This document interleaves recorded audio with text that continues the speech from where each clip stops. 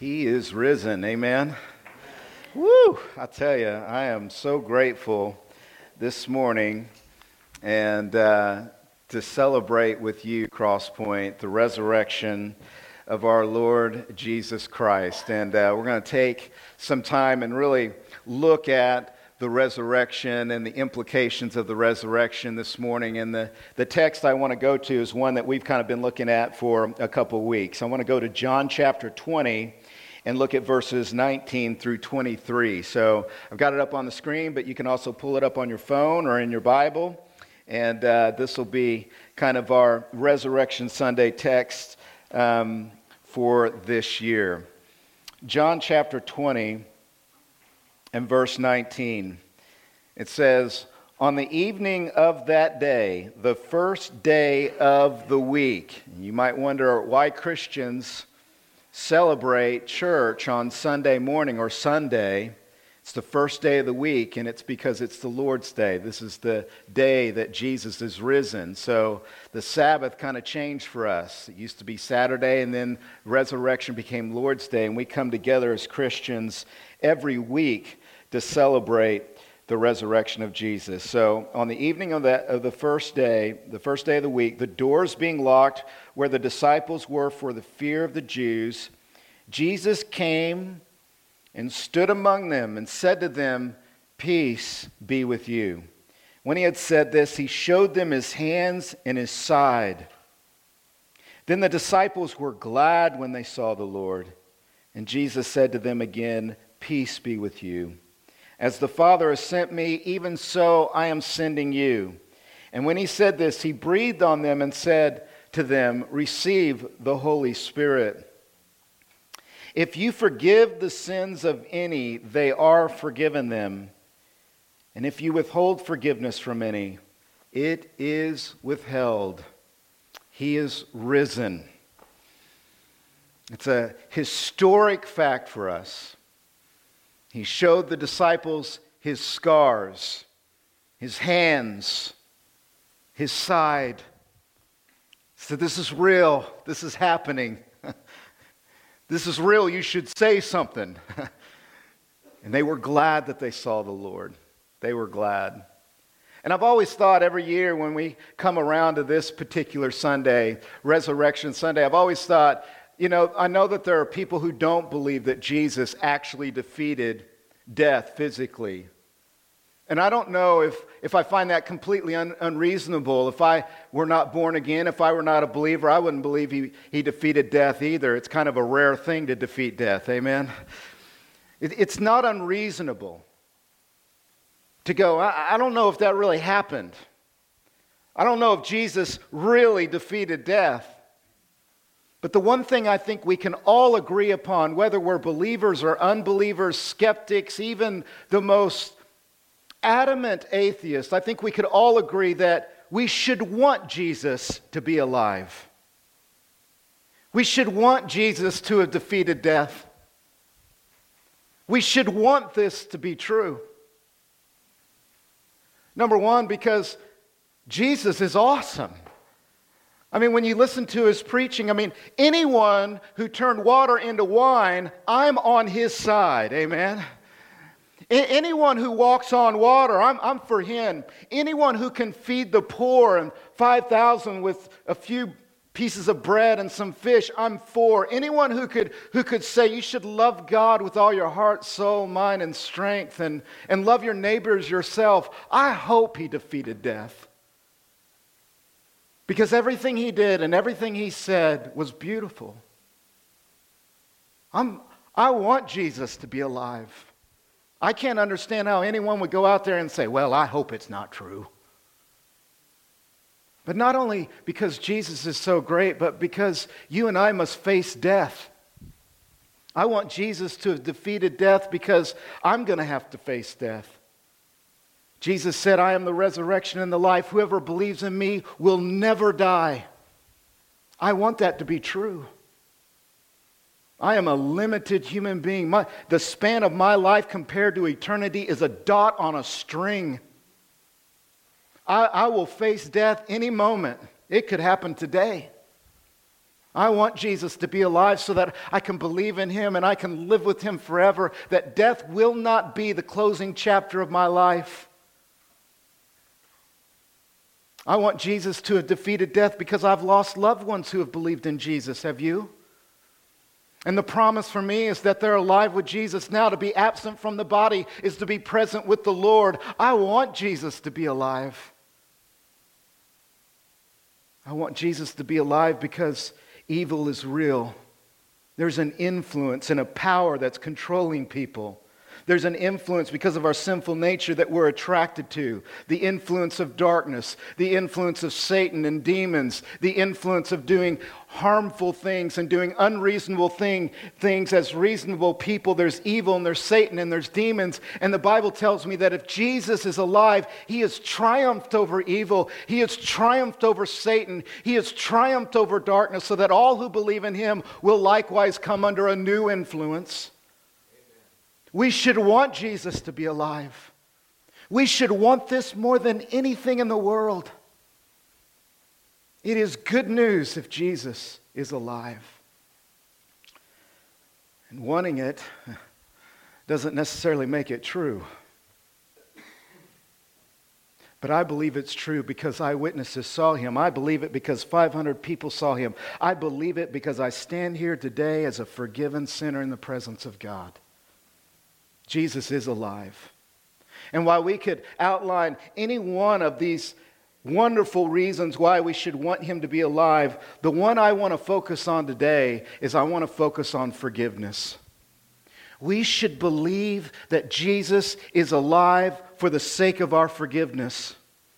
I wrote down, I want to make this real personal today. I wrote down in my notes, because Christ is risen, I am forgiven. This idea came to me over and over this week, and I thought, man, that's my sermon. Thank you, Holy Spirit. Because Christ is risen, I am forgiven. I love that the risen Christ, in showing himself to the disciples, the first thing he offers them is peace and forgiveness, and the first mission he gives to them is forgiveness. In fact, look at it again in John 20 and verse 22. Because Christ is risen, I am forgiven. It says in verse 22, and when he had said this, he breathed on them and said, receive the Holy Spirit. And then he said, if you forgive the sins of any, they are forgiven them.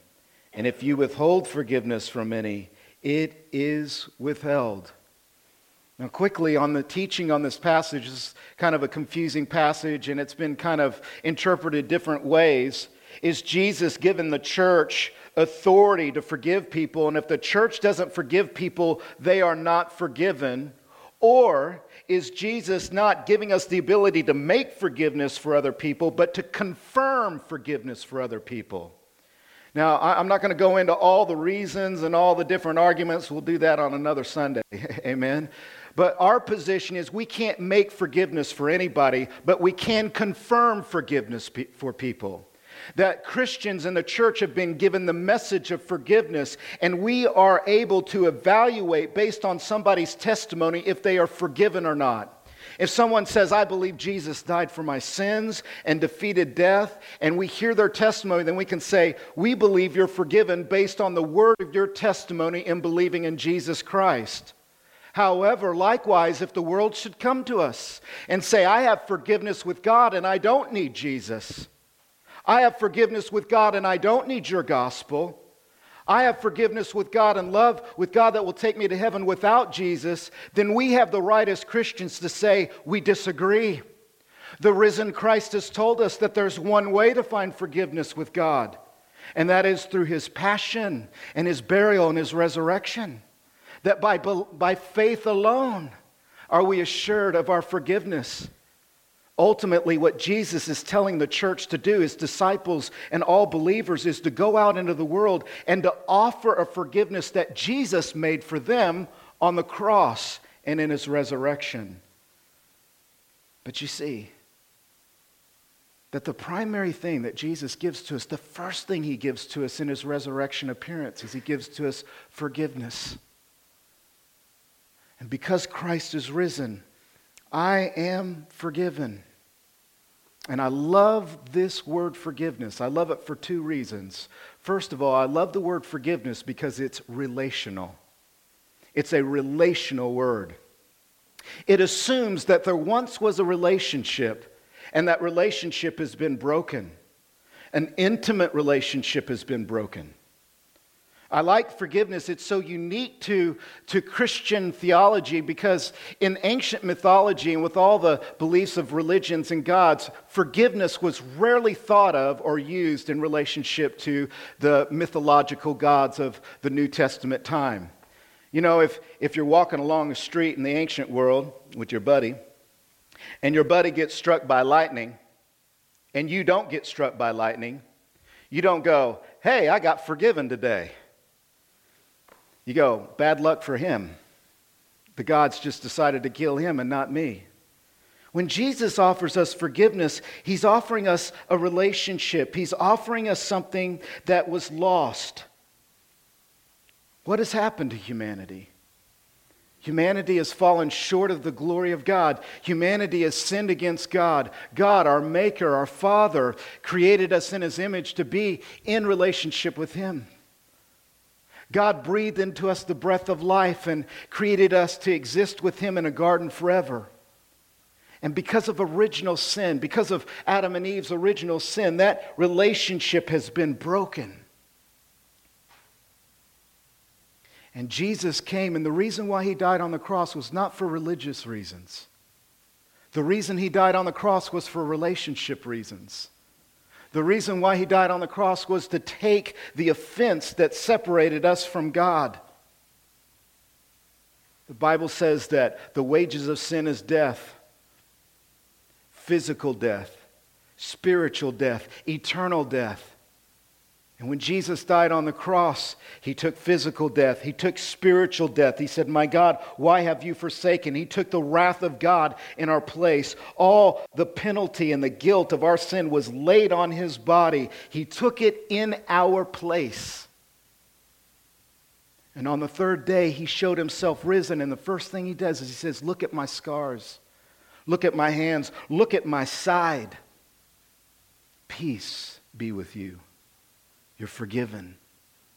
That relationship, that intimate relationship that was lost has been restored. And I love that idea because what we have to offer the world as a church, what you and I as Christians have to offer to the world is a relationship with God. Not a religion, but a relationship filled with love and harmony and peace and a walk. Because Christ is risen, I am forgiven. The second reason I love this word forgiveness is because it points to the fact that it costs something.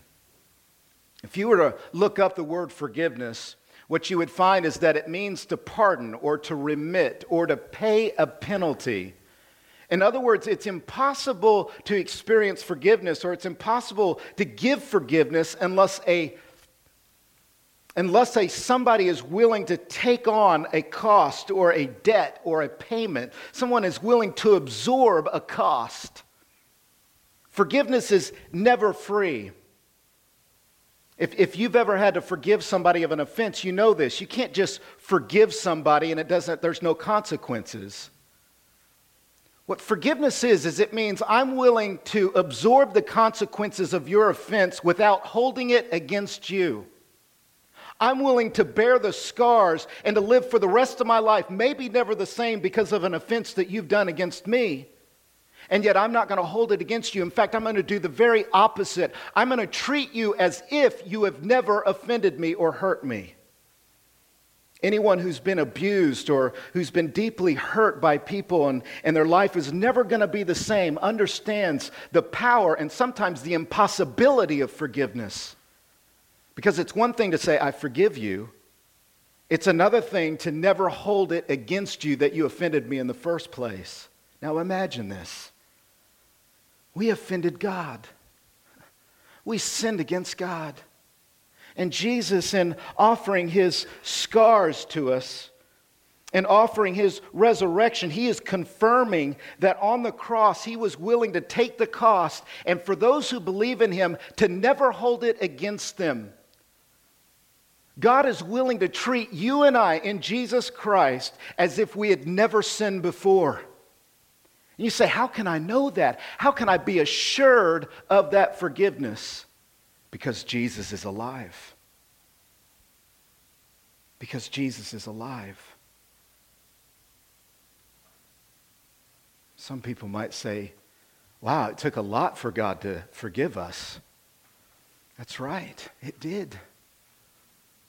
Why couldn't God just look at me and say, I'm not going to go through the whole hassle of the eternal Son of God, leaving the angels, coming down to earth, going and living on earth and walking on water and dealing with 12 stubborn disciples, being rejected and dragged through the streets and betrayed and going through the piercings and the crown of thorns on his head and the nails into his hands and his feet. I'm just going to, you know what, Josh, I'm just going to forgive you. We ask ourselves, why did it take so much? Why did the eternal Son of God have to come down and die on the cross and defeat death? Why all the drama? I've got 4 daughters. Sometimes I ask that. Why all the drama? Have you ever asked that at work or at home? Why all the drama? We look at God, why all this drama? And the reason why is because when you and I sinned against God, we were sinning against an infinite good. We were sinning against the eternal, holy God. So holy is God that even Isaiah, when he stood in the temple of God and he experienced the holiness of God, Isaiah knew not only had his people sinned against God, but he himself had sinned against God. God is so holy and so good that to sin against such a valuable, infinite good requires an infinite, valuable sacrifice in order to be forgiven by an infinite God. The best illustration I've heard on this point is, it's kind of like if you go and you steal a stick of gum and you get caught, well, you might get slapped on the wrist a little bit because, it's like worth what, $1.50? You know what I mean? If you come into my house and steal something from my house, that's a whole other story because I am a holy man of God and a pastor. How could you steal from me? But if you break into the White House and steal against the President of the United States, no matter what you think of him, you're going to go to jail for a very long time. And if you sin against a holy God, the payment for that is an eternal punishment. What was the cost for God to treat me as if I'd never sinned against him? What was the cost for him to forgive me? The cost was the eternal Son of God, absorbing the eternal wrath of God in my place. And when he comes out of that tomb and he shows me his scars, he said, I was willing to take these scars so that the Father will not hold it against you. And not only won't hold it against you, but will restore you to a full, unqualified, harmonious relationship with God. Forgiveness is costly. And because Christ is risen, I am forgiven. And if you believe in Jesus Christ, you can be forgiven too. But you have to ask yourself a question. Do you believe that you've offended a holy God? Do you believe that you've rebelled against God? Do you believe that you have willfully broken this relationship and it's been separated and severed? Are you separated from God, and do you know it? And if so, how are you going to get back? And the gospel answer is the resurrected Jesus Christ. Believe in him, and you will be reconciled to your heavenly Father, and he will welcome you and love you and give you peace. Peace I leave with you. My peace I give to you. I restore you to a harmonious relationship with Jesus Christ. Because Christ is risen, we are forgiven. This is good news. This is why we celebrate the empty grave. Not just because it's a spectacular miracle, but because it's a spectacular foundation for a transformed life. Because I am risen, Christ is forgiven. That's my introduction. Here's my sermon. Are you ready? 3 applications. Number 1, enjoy God. Enjoy God. Because it took so much for God to restore us in His relationship, enjoy Him. Some of you might be believers in Jesus Christ, but you're carrying around satanic guilt, and that guilt is telling you that Jesus' death is not enough to forgive you. You are forgiven in Christ. Accept it and don't waste it. Enjoy God. Why don't you delight in God? Why would you not take the scars that He offers you and says that is proof that your penalty has been paid? That is proof that there's no condemnation for those who are in Christ Jesus. That is proof that you have peace from God in Jesus Christ. Walk in the identity of the risen Christ. And what that means is to enjoy Christ. And when you fall down, get back up. When you find yourself tempted by evil, replace evil with a delight in God. Push back the darkness, walk into the light, turn from Satan and darkness and sin, and start delighting in God.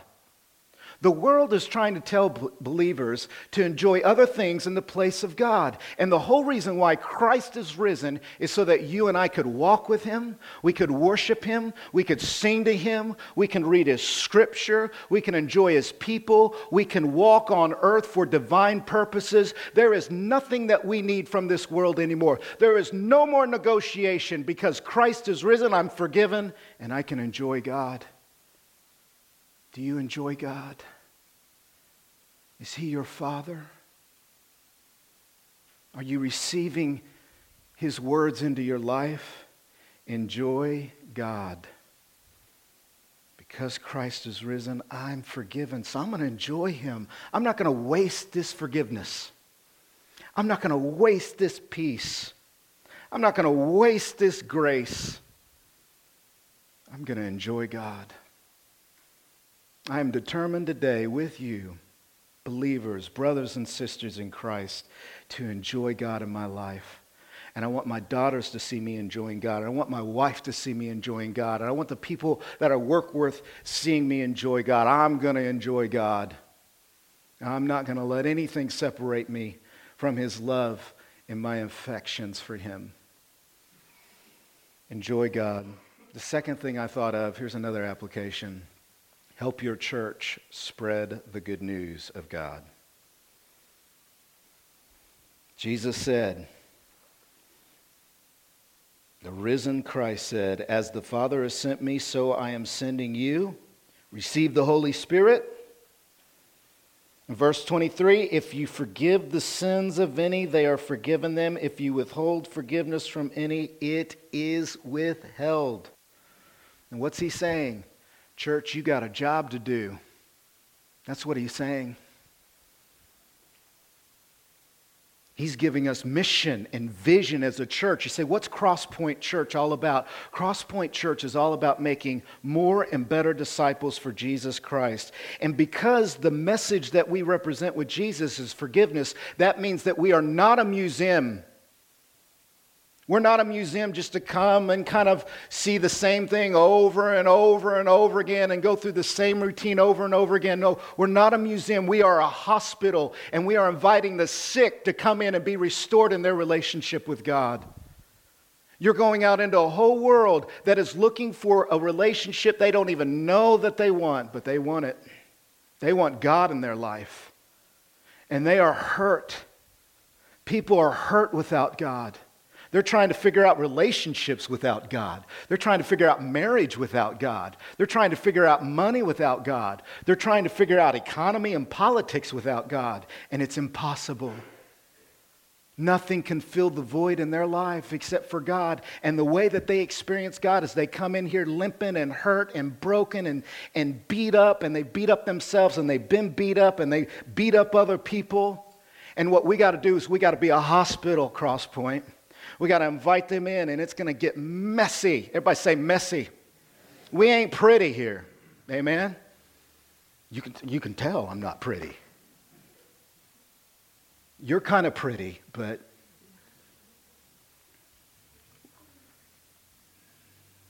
it's uncomfortable. We live in a post-Christian world. We don't live in a world where we can go out there and go, Jesus lives. And everybody, oh, wow, I'll believe in that. You live in a post-modern, post-Christian, post-truth, post-rational, post-gender, post-everything else that's meaningful world. And we got to go out there because everybody's just absolutely devastated by this post-world. And we got to offer them the love of God. We got to be a church where we say, you can come here and investigate. We want to share with you the message of forgiveness. We've received the Holy Spirit for the purpose of sharing Jesus. We've received peace so that we can share peace. We've received forgiveness so that we can forgive. We are a church for the hurt. We're not a museum, we're a hospital. We're not intimidated by a postmodern world. The disciples, they were operating in a pre-modern world, a pre-Christian world, a pre-truth world, a pre-rational world, a pre-science world. So if they can, with the Holy Spirit, change the world, you and I can change somebody. We can invite somebody. We can share a testimony with somebody. We can give an invite card to come to church to somebody. We can become a church where we're inviting the whole world to come and experience forgiveness and a restored relationship with God. Because Christ is risen, anyone could be forgiven. No one is a lost cause. If I can stand up here and tell you about Jesus, if God can pull me out of the hell I was in, He can pull anybody out of the hell they're in. No one is a lost cause. We love all people because God has loved us, and we want to offer to all people the forgiveness of Jesus Christ. Enjoy God, spread God. And here's the final thing. This might be, for somebody here, this might be the whole reason why I'm here today. If you are so greatly forgiven, then you've got somebody to forgive in your life.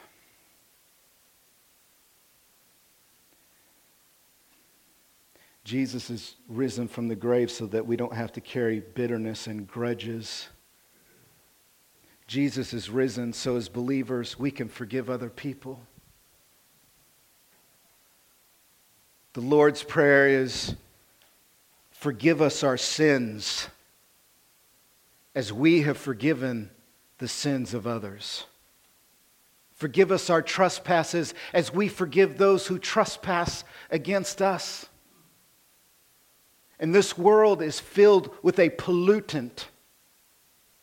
This world is filled with a pollutant of anger and bitterness and a lot of harbored unforgiveness and a lot of broken relationships and a lot of abuse that's happened and the need for revenge and the need to strike back. And you strike my cheek, I'm going to strike you on your cheek. You ask me to go a mile, I'll pull you down a road a mile. That's the world you live in. And the gospel, the risen Christ, offers us a way out, and that's forgiveness. That's to look at some of our enemies in our life and to say, I am willing to take these scars and not hold it against you. Even the worst of abuse cases, even the worst of situations, the worst of enemies, Jesus is calling you to let go of that past, to stop looking in the rearview mirror at past failures of other people and start looking ahead to what God has for you. And the way forward is forgiveness. And that might not mean that you can get in the room with that person. It might not mean that you can ever see them or talk to them again, but in your heart, you're going to have to take the consequences. Because if you don't, it will only make it worse.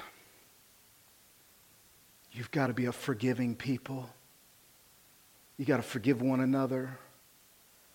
You got to forgive your wives and your husbands and your kids and your moms and your dads and your bosses. You've got to forgive. I was reading about Corrie ten Boom this week, and her and her sister were taken to a concentration camp during the Holocaust. And the reason why was because she was from a Christian family that hid Jews, and they got caught. And her and her sister Betsy got taken to a concentration camp, and they were severely abused in every possible way. Ultimately, her sister Betsy died in that concentration camp, and she herself, Corrie ten Boom, lived through it. And when the war was over, she would travel through Germany into the cities that were dilapidated by the bombs, and she would preach to the German people the forgiveness of Jesus Christ. On one occasion in Munich, she was in this basement cellar of a building that had been destroyed, and she was telling the German people about forgiveness, and she thought and she preached about how God forgives those who confess their sins, that sins can go into the sea of forgetfulness. She talked about some of her experiences in a concentration camp. As she was done talking, all the crowd left quietly. She said in those days, the German people would always get up from a meeting and just leave quietly because it was such a horrible time. But one man was pushing his way through the crowd to come towards her, and he was wearing a brown coat and he had a hat, and he was kind of an older man, and he came forward, and she realized that who was coming forward was a guard who had been at the concentration camp. At one point in time, he had worn an SS uniform and had been one of the ones who beat her sister. He didn't know that she knew who he was, but he came forward and he said, "I really love that you talked about how God forgives sins." And he said, "I did some horrible things at a concentration camp where I was a guard. Yet I've come to believe in Jesus Christ and that he died for my sins and he defeated death. So I know I'm forgiven, but I'm asking you, will you forgive me?" She shuffled. She didn't want to shake his hand or touch him. She was disgusted at the very sight. She thought about how she glibly talked about forgiveness from God, and how in this moment of testing, she was unable even to reach out a hand to this man who was partly responsible for her sister dying in a concentration camp. She whispered a quiet prayer. She said, "God, help me. I can put out my hand, but I can't mean it unless you help me." And she said, as she started to reach out her hand, a warm sensation came through her arm to her hand and then into her heart. And she said, "Brother, I forgive you. With all of my heart, I forgive you." And she said it was a miracle. And I thought to myself as I read that story, I thought, Corrie ten Boom offered the world her scars. She took her scars and she went and she ministered to this world who needed it. As opposed to holding grudges or bitterness or making things worse, she was willing to offer her scars, to absorb those scars, to not hold it against her offenders, and thus to minister to many people. She was redoing in her world what Jesus had done in her life. Jesus offered his scars. You and I, we offended God, and Jesus came. And he said, "I forgive you, brother, with all my heart. That's why I died. That's why I defeated death. Because Christ is risen, I am forgiven. And you can forgive too. You can let go of bitterness. If you're a bitter person or you're angry, you're always complaining, or you're always finding offense at even the smallest things in restaurants and in stores. We've seen those people at Target and restaurants, and impatience. And beloved, as Christians forgiven, we can be the most patient people in the world. Amen. Redo forgiveness. Because I'm forgiven, I can forgive other people. Because Christ is risen, I'm forgiven. And if you're a believer in Jesus Christ, you're forgiven. Enjoy God. Help your church reach more people for God. And forgive people in your life. Move on from bitterness. What do we mean by a new life? We mean a new life for us and our relationships. We mean a new vision for how we walk in this world. Now that we've received Christ, we get to enjoy him, follow him, and forgive like him. Let's pray. Father, thank you for giving Jesus. We thank you for all the benefits. They are innumerable, countless benefits of the resurrection. We get to be new people in so many different ways, but one of the ways is knowing that we're forgiven and offering forgiveness. Heal us. Show us your scars in a way that spreads love. Show us your scars in a way that presents to us that our forgiveness is complete and sure and secure. And show us a way of life that begins to look like that. Help us to take the consequences and the scars that this world gives to us and to bear them patiently with your help. In some ways, we are not the same because of hurts that have happened in our life, but we can be powerful as we forgive. Bless our church.